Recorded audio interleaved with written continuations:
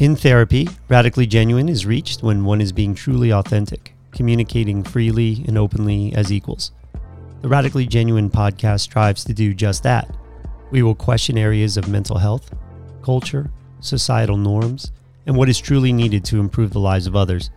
Dr. Roger McFillin is a clinical psychologist and board certified in behavioral and cognitive psychology. He is the executive director of the Center for Integrated Behavioral Health in Bethlehem, Pennsylvania.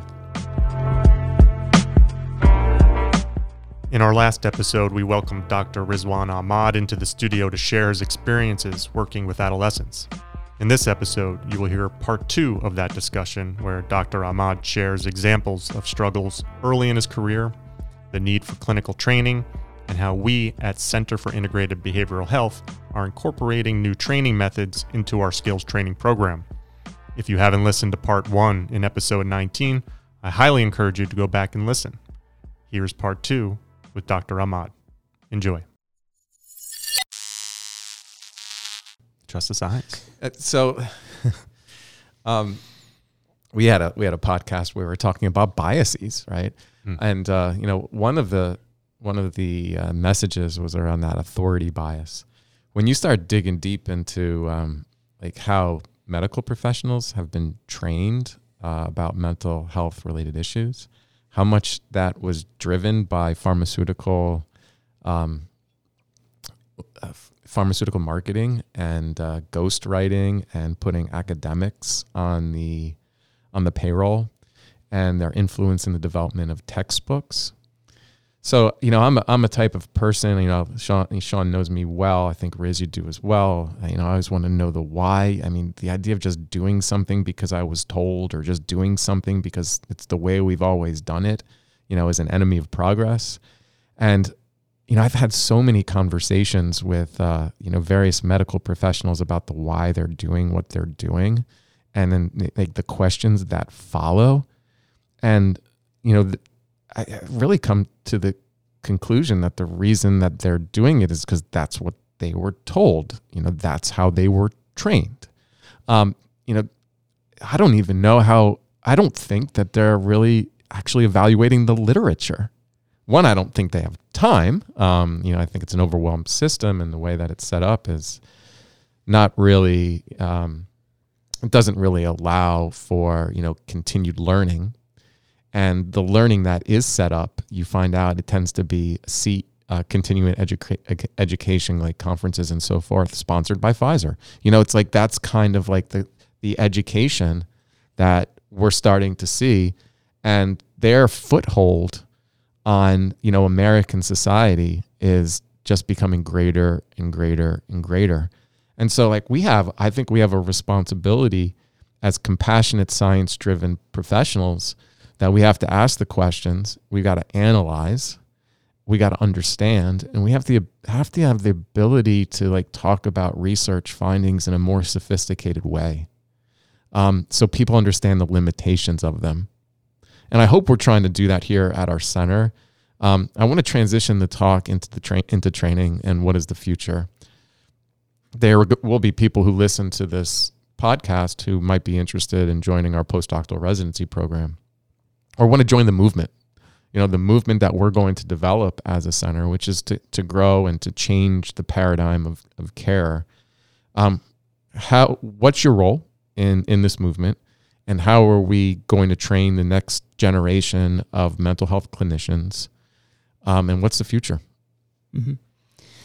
So maybe before we get into the future, can I say a little bit about the past and Sure. present that I experienced with this? Yeah. So the idea of treatment as usual, or training as usual, I think that there are multiple factors we've talked about to this point that have an influence, right? We've talked about the role of pharmaceuticals in driving the process. Talked about if people are uncertain about what's going on, then anyone's going to be pulled towards trying to come up with an explanation. And sometimes those explanations are circular and it's just diagnoses. When I entered into graduate school training, this was to become a psychologist. The focus wasn't on pharmaceuticals, right? And even in our classes, the focus wasn't extensively on diagnoses. And I like to consider myself, a hard worker. I think I did all the reading and everything like that and did everything that was asked of me in graduate school. But still came out of it a terrible therapist in my first year here as a postdoc. And you kind Terrible? Terrible. Roger, would you agree with terrible or on par? No, he was a great guy, who I thought wasn't provided the training and opportunities to be able to take that talent and really, make it into, change in the room. But isn't that most careers and most professions that those skills are developed and honed over time? No, I think what we do here in 1 year and how measurable it is, it's different. Yeah, I agree with that, and maybe I asked the question wrong. But like if I go to school, we don't have that. I get a degree. I know your question. I'll answer it. Yeah. So I was just in a recent workshop, and there's data on this. Mm-hmm. The longer you become a therapist doesn't correlate with improved outcomes. All right, you answered the question. Got it. Yeah. Even some people get worse the longer they've been a therapist. You just can get cemented in bad habits if you're not approaching it a certain way. Exactly. Yeah. So, when I say terrible, it was pretty terrible. and it may have been on par, which is kind of the scary thing. It was treatment as usual. It was. We can say what those statistics were. Do you remember what they were? What your positive outcome rate was? I do. I'm pretty sure it was something like 37%. Oh, okay. 3 or 4 out of every 10 people got better. I know that. Bad. But to be honest, that is on par with clinical outcomes in community-based settings. Mm. So when you ask your question, that's on par. Yeah, but that's going to be typical unless something changes. About a third of people dropping out early, which is the norm in community mental health as well within the first few sessions. So very much on par, frighteningly. And it was the follow-up question would be where you're at now, because I think that's important to understand. Have you done your outcomes for this year? I know you guys are going to get together in like January or February and review stuff. Yeah, I'm coming up for this year. Last year is the last one I have, and I believe that one was at 71% for where it is. Fantastic. So it's been, every year this progression, and, periods of jumps and periods of kind of slow, gradual growth. But trust the process was something Roger said in the beginning, and it's something that now there's that confidence in because you can see those results over time. Mm-hmm. Early on, it was honestly points at which I was questioning whether or not mental health treatment even worked. Mm-hmm. Whether I was capable of providing mental health treatment. Just doubts all over the board. Mm-hmm. And when I look back on it, I think part of it is training as usual doesn't fully prepare you to do work in the way it needs to be done. Mm-hmm. And again, I'm a positive person. I do think it's good intentions going in from people who are doing the teaching and training. It's just following older models of how to do that we're looking to build off and do something different. And context-wise, psychology is not that old. We're what? Infancy stages. I mean, Beck was like 60s. That's like 50 years. So to say we absolutely know how to train clinicians is bogus. Even if we have the research, we may not have research how to train people how to use it to help someone in the room. And that's different than other fields. I mean, medicine has been around a long time. Musicians have been around a long time. They have like thousands of years of knowledge of practices that help people become better at that. So training as usual, I think in whether it's someone looking for like a master's degree and obtaining graduate level or someone going for a doctorate, usually I think includes some core components. One is usually classroom learning. So classroom learning, which in my training was usually a lot of philosophical discussions about different theories, a lot of reading, a lot of smart people, academics, intellectual discussions. There was a lot of that, some of which was helpful. Mm-hmm. And some of those curriculum are kind of governed by bigger bodies like the American Psychological Association. So you'll have a human development course. You'll have a course in child and adolescent psychopathology, things like that. That's kind of the set curriculum. Beyond that, the idea in my school was the clinical exposure you'll get when you go to rotations. And you do rotations every year in in my school. And it was almost this idea that if you go out there and you're exposed to as many clinical situations, as many clients as possible, you'll just naturally get good and get better at it. Like, we'll throw you in the pool, you'll learn how to swim, and you'll become a better swimmer. Which I think is the first big flaw in training. If you're swimming, you get direct feedback on whether you're swimming or you're drowning. It happens pretty quickly. In my clinical rotations, I had so many experiences where I was thrown in, and I didn't know whether I was doing well, doing poorly, didn't know what doing well looked like, didn't have any ideas about what would be steps along the way to see how I was doing. Client outcomes weren't even taken. I remember in my first year, my rotation was working at this like step-down facility for men who had really positive behavior in jail, were behaving well. And so they were allowed to be at this place, go out in the community to work, come back, and they were soon going to finish their sentences and re-enter society. It was like a transition point. Mm-hmm. And my very first day there at that placement, they had me lead a group by myself. Wow. Group of 50 men. Way too big a group. Wow. Yeah. And they gave me kind of like handouts to read off of to this group of men who are like 20 years older than me, have experienced life, are kind of hardened, are in this facility where they don't really respect the facility at all.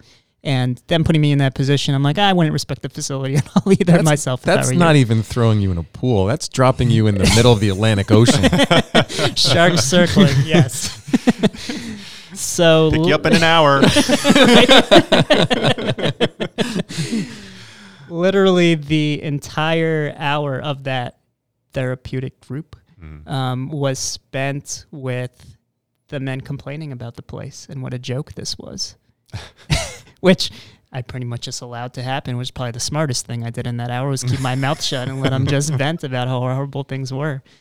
And here the kicker is I left that and I came back to talk to my supervisor. And I said, that was like a disaster. Like I told her what happened, what it was like. I just sat there, just listened to him. And the feedback I got was, it sounds like you handled it really well. And that was it. So you treaded water, kept your head above, you survived, and you got pulled out when they came back in an hour. The situation didn't escalate, so therefore you handled it well. Great work, Dr. Riz, right? Yeah. No specific feedback for what I was doing, what to do better, what was even the competencies that we're aiming for, what are we actually measuring to see are people improving. So those 50 groups? Individuals, what was the key takeaway from the hour session? For them? Yeah. What did they learn?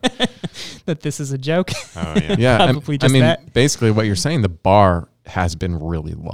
Yeah. And unfortunately this is reality, that the bar in training is really low. Yeah. Okay.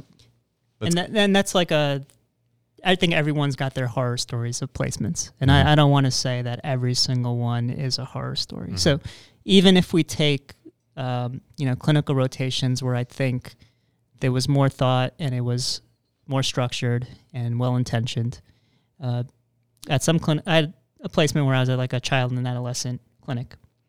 And for that one, we did have meeting with the supervisor once a week. Would talk about cases, would have group meetings where we would talk about cases or talk about various topics. Very occasionally, we would listen to like a recording or two here or there. Throughout my entire graduate school training, I think that about 4 recordings were listened to of me actually doing therapy. Mm-hmm. And all of those were audio recordings too. There was no video recordings of what I was doing in the room, which is crazy. Yeah. Yeah. It's like having a heart surgeon and never actually watching them do surgery. Oh, yeah. And giving them a license to practice based on what they talk about what they know about surgery and what they say they're doing in the room and for surgery. Mm-hmm. I would imagine nonverbal is such a big role of you as a clinician, and then the client observing you as a client. I mean, the client observing you as a clinician, right? Yeah. That's what that relationship is. Yeah, and there are some challenges in our field because of confidentiality and privacy reasons, and, the willingness of clients to, be recorded. I had some better experiences, than Riz in my program, which is Philadelphia College of Osteopathic Medicine. I say that's because I do believe they were innovative in a lot of the things that they did. Is the training clinic on campus had, it was set up for video recording. So like all my sessions could be observed. We also had standardized patients there. We had outcome measures. So some of the opportunities that were provided to me there shaped, my professional beliefs about training. And I want to give some, definitely the professors at that school a lot of credit for, how they were training clinicians.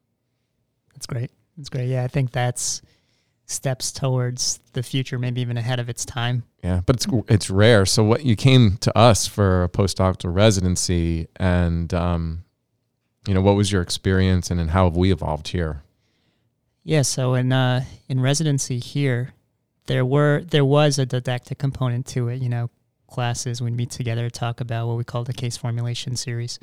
And it basically talked about the beginning of treatment to the end of treatment, going to the nitty-gritty of doing an intake well from the very beginning, which I think if we're talking about where training needs to be, I think we also we're talking about where trainees need to be, which is having realistic expectations. Because I came into that first year, you're feeling all shiny and new. You got your doctorate now, so I'm supposed to know everything about everything. And I didn't know how to run an intake evaluation well. I had just done what I had done without anybody looking, and then talked about what I did, and it wasn't at all fitting with some of the things that we were talking about and the rationale and reasons why. So here it was much more principle-based. It was much more, these are the principles for why you might approach things a certain way, and it's going to teach you how to think rather than what to think and what to say. It's a very different approach. It's not scripted in that way. And then you can be a human in the room operating underneath those principles.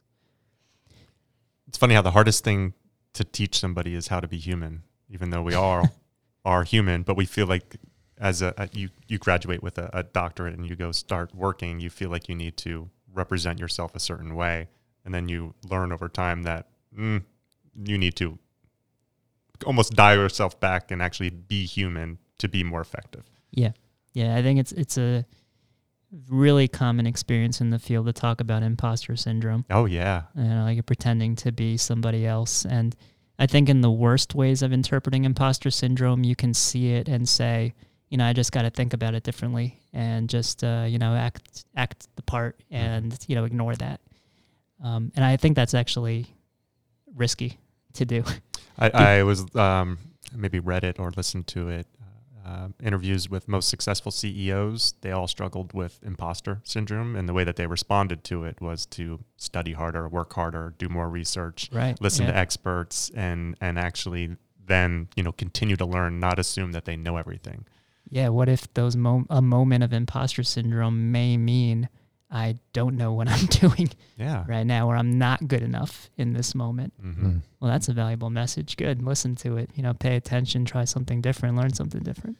Yeah, I mean, providing mental health treatment, psychotherapy is such a, an interesting mix between art and science.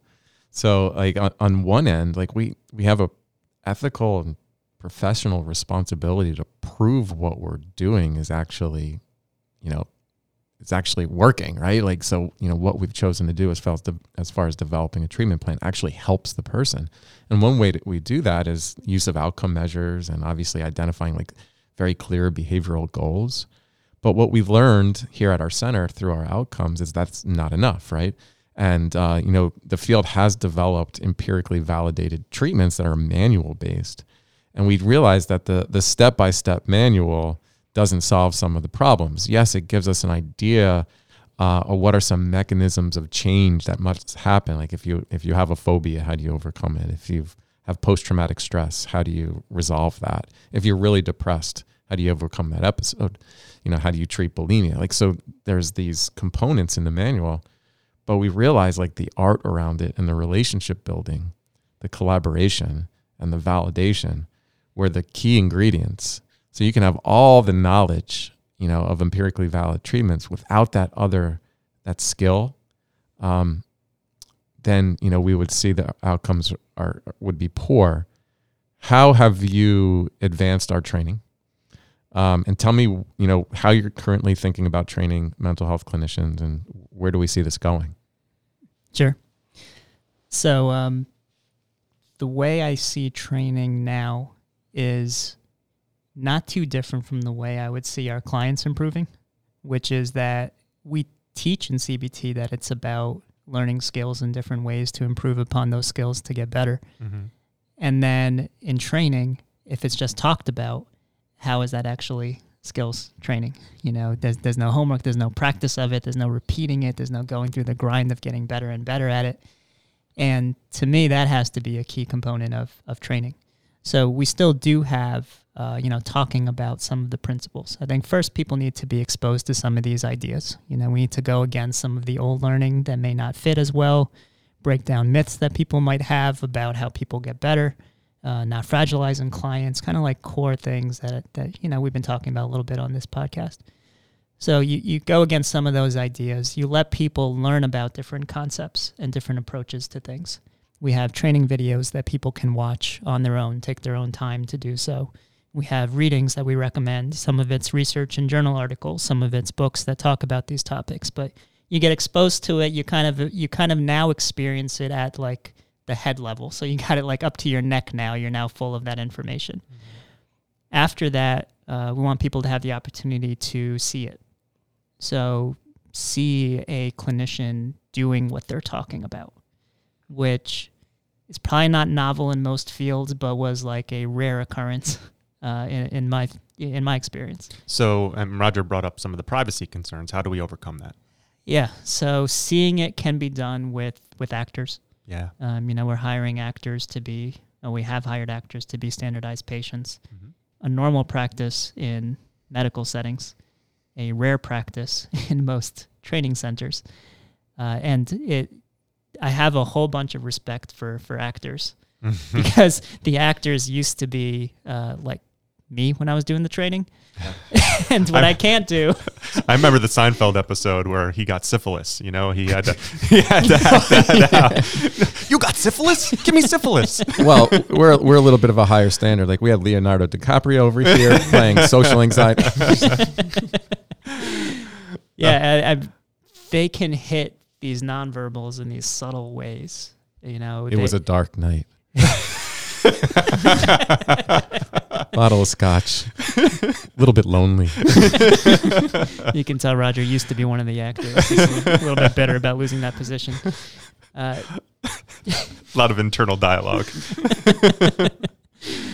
They're fantastic. I mean, they're ones where I could record me practicing something with them, mm-hmm. put it up on a training video, and then I can go through and do things like dub over my thinking at various points throughout that session. That's fantastic, yeah. And that way, it's less likely that people are going to say, this is the right thing to say in this moment, because it's not, but it's more the reasons why and the principles why, and then they can make it their own and find their own style for it. So while you're watching it, as I'm a trainee, I'm learning, I don't have to interpret what you were going through at that moment. You're actually explaining what you were identifying, what you were seeing, what you were going to try and like uncover, or the path you were going to start going towards. Yeah, I'll be totally transparent about it, especially at clinical decision points. Yeah. Like here I was considering going one of a couple ways, and here's why I did what I did.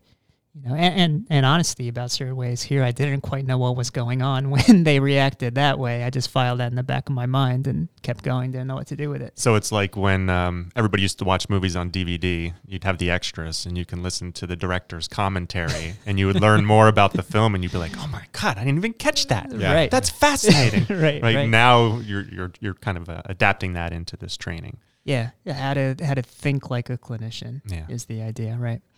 So there's opportunities to do that I think are pretty novel as a way of doing things.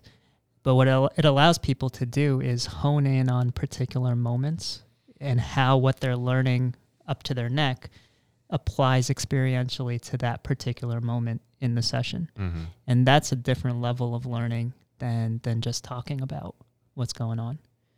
So, we let people learn about it neck down. We let people see it actually done. And then I want people to do it, and not just do it, but do it in a way where they're doing it, live so they can get feedback on it with maybe a standardized patient actor.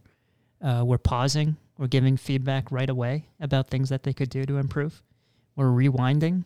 We're doing it again and trying it that way again. They might repeat things 6 times or 8 times. And every time someone repeats it, they may say it subtly a different way. Their nonverbals may shift subtly based on that feedback.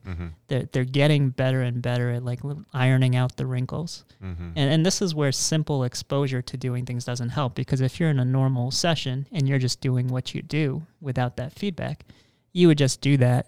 The moment would pass, you'd move on, and the next client comes when a similar situation happens, and you would do the same thing. And you're just then being exposed to doing the same thing over and over again. There's no learning that happens from it. Yeah. So this is like much more active learning. It's not being a passive learner. It's practicing and trying things. And in my mind, I think it's, and this fits with like Scott Miller and others who came up with deliberate practice. It's that model of learning to this. It fits much more in line with how we learn many other skills. If you're going to play music or play guitar, you got to practice those chords over and over again. They're intellectually so easy. Believe me, I tried learning the guitar and I told myself like, oh, you just put your hands, you put your fingers on these chords. Okay. Turns out that didn't make me a good guitarist to tell myself that over and over again. Yeah. You do it, you repeat, you get better. It makes me think of Tiger Woods. So Tiger Woods, fantastic golfer, top of his game, was playing the best golf he's ever played in his life, would then announce that he's taking 4 months off to adjust his swing. And everybody be like, why? You just crushed it out there. You were playing ridiculously well. But for him, it was always like, I could always get better. I need to record things. I need to watch them. I need to make minor adjustments to see if I can keep improving. Is that what you're basically, by repeated and repeating and doing things, you're pointing out the subtleties. You're trying to find ways to just get a little bit better? Yeah, and isn't it amazing that never ends? It doesn't, yeah. That Tiger Woods does that. They even hear about, the number of free throws Jordan would shoot every day in practice and things like that. And as therapists, do we do that? Do we kind of hone in on foundational skills and practice them in an intentional way? It's that 10,000 hour rule. Malcolm Gladwell. Malcolm Gladwell put that. I don't know how valid that is, but like when we talk about experience and expertise, developing expertise in something. I mean, if you're doing 10,000 hours of the wrong thing, like if you're making mistakes 10,000 hours, all you're doing is repeatedly strengthening, that kind of behavior. So like if you're going to really learn from experts, and then there's an attitude about this and why I think outcomes are so important, because, you're getting that feedback. You're learning from everyone that doesn't, kind of make it through that treatment and meet their goals. Every single person provides you information. In the typical mental health field where there is no outcome research done, you are prone to, confirmation bias. It's interesting. Like you talked about that idea of, what were you talking about? Where imposter syndrome, right? So a lot depends on the person. Let's say you have a 35% treatment outcome. Is your mind remembering the 35% that have done well? Or are you, thinking about the, 70% or whatever? 65%. 65, bad at math. It was 37%. I would like to have my credit. 37. Yeah. But there was I'll never go back. I read this to my staff about probably like 5 or 6 years ago. And that's like after we initially did outcomes and I knew, the growth that we needed to make. And I wasn't really certain about that we had the right people at our center. And there was a survey of mental health clinicians. 9 out of 10, 90% of everybody, I mean, there was thousands that were, part of this survey. 90% rated themselves in the top 10% of effectiveness. Yeah. So like, I hear that imposter syndrome. I think that's probably, for the select few who are very analytical and they evaluate themselves and they care very much about getting better. There's just too many people who just think they're really good when they're not. And this is where having evidence-based practice really matters, and it protects the client. Yeah, and this is where you have to go against human nature, and why I think training is so interesting from a personal development standpoint, because you could look at really poor outcomes, and one way of responding to that is find some way to blame it anywhere else that doesn't make me feel bad about it. Yeah. You know, like it's my clients. They weren't working hard. They weren't motivated enough to make change. I had really tough clients this year. Yes, it was just that. Or, you know, you do pay attention to those ones who got better, and you just filter out what you're going to pay attention to and what you're not going to pay attention to. And on the flip end of things, someone might take it to a level where it becomes incapacitating, you know, and that's where we run into therapists who are burning out. Because if you see that, say that 37% is true, the path to burnout is to internalize that as, you know, I'm broken as a therapist. You know, nothing works. This field doesn't work. Everything I do is wrong. I don't even know how to talk to people. Saying this from personal experience at times during that year. But if you take it that way, you never learn from anything. You don't hone in on this specific thing is what I was struggling with. This is what I don't know. This is what I need to know. And these professors, some of the professors who are training in master's programs and doctoral programs, I mean, we've had, you know, psychologists at our center at various times who, you know, were unfortunately, some of the worst performing therapists as far as outcomes. And now they're out there, they're teaching. So the people that are actually teaching therapists how to conduct therapy are ones who might not demonstrate strong outcomes themselves. So it can be the blind leading the blind if you're not careful. It could, yeah. So I'm gonna play a role in this discussion right now from a business standpoint. Listen, these people went to school. Clinicians went to school. They got an education. The state gave them a license. They are trained professionals. Why on earth are we taking them out of the opportunity to sit down with clients and do sessions to put them through training all over again? Why? As a business model, why would we do that? I think the direct refuting of what you're saying is the clinical outcomes. That's why we do it. It's not a great business model if 37% of the people coming in are getting the service they're looking for. Yeah, so I've had those conversations with people. I said, well, what makes us different? What makes this place different from anywhere else? Like, as a person who might be seeking out a therapist, the process is I'll talk to my primary care doctor. I might do some Google searches, you know, and then from a clinician standpoint, you know, coming here to work, what are their expectations? You know, what based on the experiences that you've had, and then you come here, I would imagine the experience here gives them a sense of confidence that maybe they would not get elsewhere. Am I right or am I wrong in that assumption? I would hope people get the same experience I did. It depends. So, all right. So I love the fact that we're using actors and we're doing those portrayals. Where do we go next? What's the next evolution? Yeah. So I think that idea of deliberate practice has to end up being a norm for us, where if people do those actor portrayals, for example, and we identify certain things that they're struggling with. So maybe, for example, they're a clinician who, when they're feeling pretty stressed, gets really caught up in their head and then becomes kind of robotic with just saying the things that they feel like they should say, but they've checked out from being present with what's going on. Maybe the skill they need to learn is really being able to observe their own reactions in those moments when their emotions are more intense and stay present and stay in tune with the client. Well, if that's the case, how do we train that? Well, we can teach people ways, like exercises, to practice doing that. Mm-hmm. Like watch recordings, watch video of moments and sessions, and stay in tune with the client. Just observe what's going on in your client's nonverbals and verbals over and over. We can do that with interventions. You know, we can do that with one thing we do when we're working to understand the behavior with somebody is something called the chain analysis. It's where you kind of go through a play-by-play of what was happening, what people were thinking, what they were feeling, how the environment responded, to like understand why things played out the way they did. May I ask, for the both of you, are you able to identify at what point you're struggling with something as a clinician? How easy is that? So when you talk about deliberate practice, Mm-hmm. I would imagine if Roger were observing you in a session, he may be able to identify where you're struggling. But how do you identify within yourself what you're struggling with? Yeah.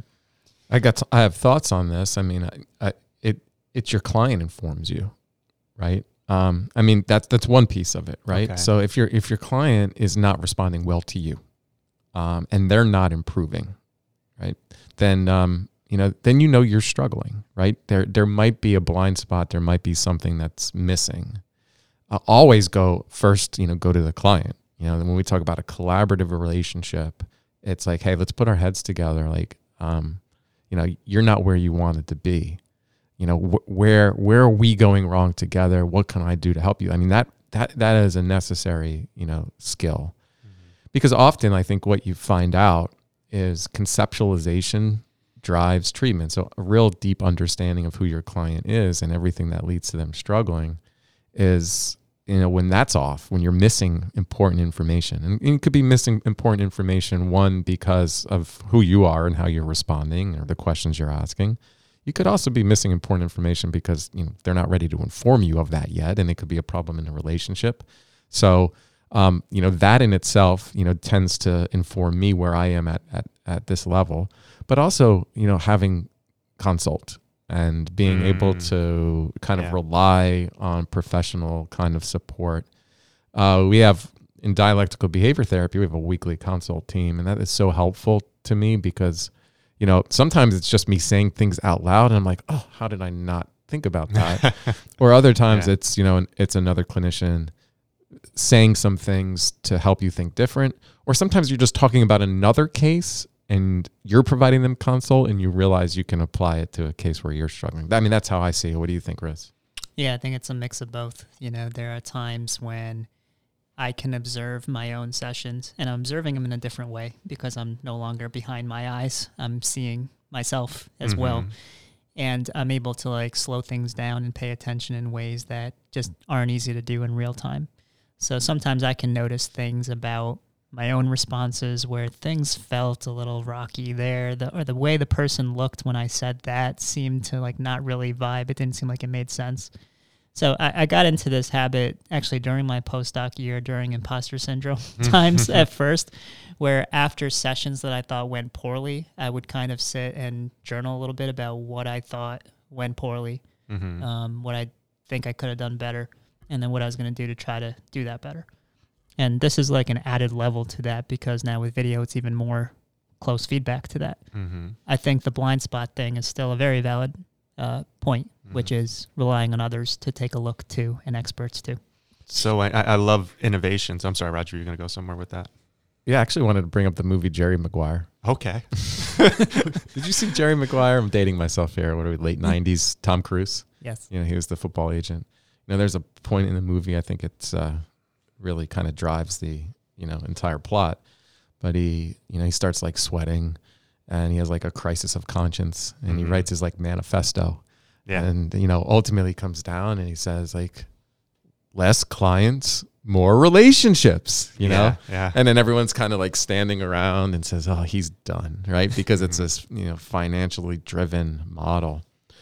To be honest, if your caseloads are too large and you don't have enough time for other things in your life, I don't know if you can be present emotionally for people who are in pain. And it's it's not the best business model, because if you want to do some things that are what we're doing, you're not a therapy mill. And a therapy mill in treatment as usual is you're loading kind of these clinicians up with a 40-hour week. They might have 35 therapy slots, 30 to 35. And it becomes this revolving door and clients can't get in. And, so for us, if somebody comes into the center, you're committing to an effective course of therapy, which could mean, multiple sessions per week to start. We refuse to do ineffective therapy. And if your clients get better and you have that strong relationship and you don't feel burned out, well, then this work is really invigorating. Yeah. But if your clients struggle and you don't have the skills to be able to work with them and you're overworked, that is a recipe for disaster. Mm-hmm. Yeah, and that's where my hopefulness is, because I think a lot of therapists who feel burned out or like they're ineffective, I think it's just not knowing what they need to learn to get to a place where they can feel that the feeling they initially went into the field trying to get, And Roger just reminded me of a story back in June or July. After working here for about 3 months, I kind of came up to him and I said, hey, listen, struggling with understanding what my role is here. And he looked at me and he said, Sean, you complete me.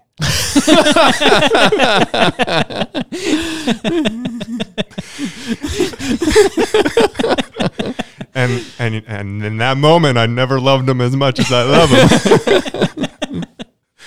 No, serious. So innovations is where I wanted to go. How the feedback from the client and recognizing when you may be struggling in those sessions, how can we continue to evolve where we can make that maybe a little bit easier? I know you have ideas. So I love verbalizing ideas and putting them out there so that we can try and make them come to reality. Do you want to share some things on that? And of course, there's things that we'd have to work through, but you're radically genuine. You're the business guy. You're the marketing guy. Like if this is going to be a movement, you're going to be provided the responsibility to help get that message out there. Well, I'm basically taking my experiences previously and I'm adapting them into this industry, into this business that just didn't exist before. Yeah, which is very easy for me to do because I'm familiar with it, but I don't want to make assumptions, because I have done that, and I'm often there's a lot more things that I need to be considering. So this is my opportunity for like the wish list to Santa, and I'm putting it on recording. So I'm very big into the idea of deliberate practice for learning to grow. And I think there are some technologies and things we can do to support that. There's already, a group, it's the International Center for Excellence, Scott Miller, Tony Romanier, these are names in the field who are looking into this. They've designed some ways to do this, and I'll give you an idea of one. I think I sent you guys an email with this website called Theravue.com, VUE. And basically it's this platform where you can play a snapshot of an actor acting out a moment in a therapy session. And they range from easy, medium, hard. You kind of rate it, you change it to scale to your zone of learning, which is usually somewhere in the medium range. You don't want to be bored and you don't want to be overwhelmed. But you can play that. You can see someone responding in a certain way. And these can be tough clinical moments. This could be someone who's maybe coming in feeling very hopeless and they're a terrible person. There's no hope for the future. And how do you respond with that? What do you do in one of those moments, which may vary based on client and context of what's going on, but at least gives you the opportunity to practice a little bit about observing your own emotional response to that, being very intentional with your nonverbal and verbal reactions to someone who's feeling that way. And you can repeat that, and you can kind of submit it in for feedback. You can send your best version of what you think for how to approach this situation and get feedback on that. I've shifted into making video feedback 80% of my one-on-one meetings with people. It used to be the opposite way. We used to spend a lot of time talking about cases and conceptualizing cases. And it's still valuable to some extent, but it's I think you used this analogy before, this game of telephone. They're seeing the client. They're interpreting things through their eyes. They're then telling you about it days later, which is another layer. Then you're interpreting what they're saying and making an image of your head of what's going on and telling them what to do. They're interpreting what you're telling them to do, which is another layer, and what you mean by that. And then they're presenting that days later, maybe a week later, to that same client. And in that whole chain, it's probably lost, what was going on to some extent. So I want 80% to be actually going into those moments of recording, practicing, going over moments in treatment, which means, working on having things like video capabilities, in our rooms with client consent if they're open to it. And starting to have trainees create a daily or multiple times a week practice of working with that material in a certain way, in an intentional way. So I think that's a big part of the future of where we could head. I think then making that more generalizable and reaching as many people as possible. And obviously part of this podcast is in line with that goal, that, you know, the trainees who are in the spot I was in my postdoc year, where you got good intentions, you came into the field for the right reasons, you're able to work hard and you know you can work hard. It's just everything you're doing that you're told to do isn't giving you the effect that you're looking for. You just need to be like, what do I do to actually get better? Just tell me what I can do. It's those people that I think we need to drive in more and more. And you know, we're here in the bunker, and I'm hearing we're getting shelled out there with some you know, the bombs are hitting, and we're gonna have to pull out and get back to the front lines. But another additional kind of way of thinking about this, Riz, as you continue to develop the program, is you can't really separate your mental health from your physical health. So, you know, if we're putting crap into our bodies, including pharmaceuticals, chemicals, food, you know, to not think that has an impact on how we feel and our health, you know, is you know, dangerously naive. Yeah. And to not incorporate, you know, real important lifestyle changes into, you know, how you live. Like, there's no way you're going to feel good, you know, if you're not sleeping, you're hiding in your room, you know, you're on your social media all the time, you know, you're interacting with the world through a screen, you know, your diet's poor, you know, you don't have a life purpose or meaning, and there's nothing that's set up in your way of coping that, you know, leads you to kind of like build resiliency and overcome challenges so you can have the things that are really important in life. And, you know, whether that's love or that's friendship or, you know, that's meaningful work and purpose and, you know, safety and stability. You know, I'm done, you know, with kind of separating the mental from the physical. I'm done with the medical model of mental illness, and I'm done with the overprescribing of, you know, dangerous psychiatric medications, especially to relatively, you know, to really healthy people. So we're destroying their health. Until we start really understanding, communicating, and talking about how that needs to be implemented in a sound behavioral treatment, we're still going to be far off from what people actually need. Dr. Ahmad, Riz, thank you so much for being in here today. I appreciate it. It was a pleasure. You guys complete me as well. Thanks, Riz. Thanks.